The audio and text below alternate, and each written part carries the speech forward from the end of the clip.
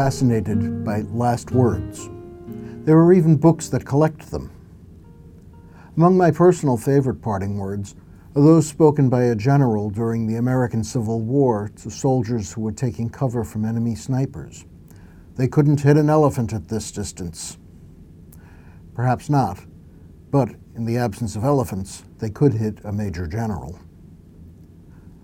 One reason for our fascination with parting words is that they sometimes summarize the life of the speaker, whether that speaker is dying or simply leaving for someplace new. That is especially true when the speaker has had time to think out the words ahead of time. Sometimes the words that are passed on are not actually those of the person to whom they're attributed. Others invent words after the fact to provide inspiration, entertainment, or a fitting tribute to one who is gone. Such are the last words attributed to Mother Teresa. Jesus, I love you. Jesus, I love you. And some variants on that. According to an eyewitness, her actual last words were, I can't breathe. To conclude his gospel, Matthew gives us a version of the parting words of Jesus. Like parting words that summarize the speaker's life and work, Matthew has thought them out and intends them to summarize his gospel. He begins by having Jesus declare his credentials, reminding us that it is important to pay attention to what the Lord has to say. He says that all authority in heaven and on earth have been given to him. In other words, what he commands is not only trustworthy, it is to be obeyed. And then he gets to the important part of the message. Go, therefore, and make disciples of all nations. The Lord does not command reflection, prayer, or worship. He commands action. His disciples are to get moving. All else is secondary to that and is meant to aid that. Reflection, prayer, and worship should help us better go to the nations.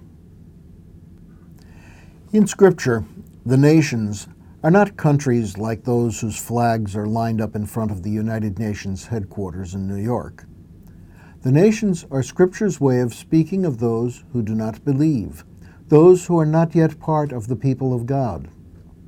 Jesus tells his followers to go to them, to make those people the focus of the church's activity. In fact, they are the reason the church exists. Just as the Son was sent into the world by the Father, the church is sent into the world. The reason we exist as church is for the sake of those who do not know Christ, and to the extent that we focus our attention, service, and concern toward ourselves, we're not really being church. Too many people do not know of the love of God. Most of them believe in some God or religion or other. Some even claim to be Christians. But their understanding of God is not based upon a conviction that God is love, and therefore they still need to hear the good news from true disciples. Others are doubtful about who God is, yet others deny that there could be any God at all. There's only one way that they're going to learn the truth about God, who is a loving relationship among Father, Son, and Holy Spirit that overflows His love for us. That way is for disciples of Christ to teach them what Christ has taught us, that God so loved the world as to send the Son to be our Savior. We're to do that in such a way that attracts followers, just as Jesus did in his ministry. Our service to God and our sisters and brothers should be such as to draw others to join us through baptism into the death and resurrection of Christ. Then they too can proclaim the gospel to all nations. There are many obstacles to our doing that. The world often seems uninterested in hearing the good news. Sometimes, like the disciples who were with Jesus on the mountain, we ourselves doubt. At other times, our sin and weakness interfere and make our proclamations seem more like bad news or empty words. However, we must not give up hope, nor must we give up the proclamation. The Lord assures us that in His glory He is no longer limited by time and place, and is with us today and always. That assurance gives us the confidence we need to obey His great command.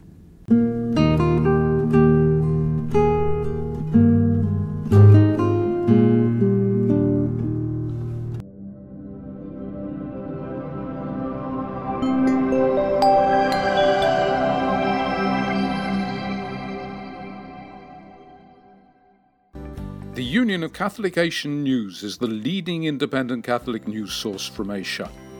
Support our network of Catholic journalists and editors who daily provide accurate independent reports and commentaries on issues affecting the Church across the Asian region.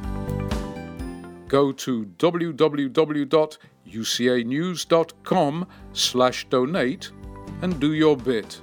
Thank you.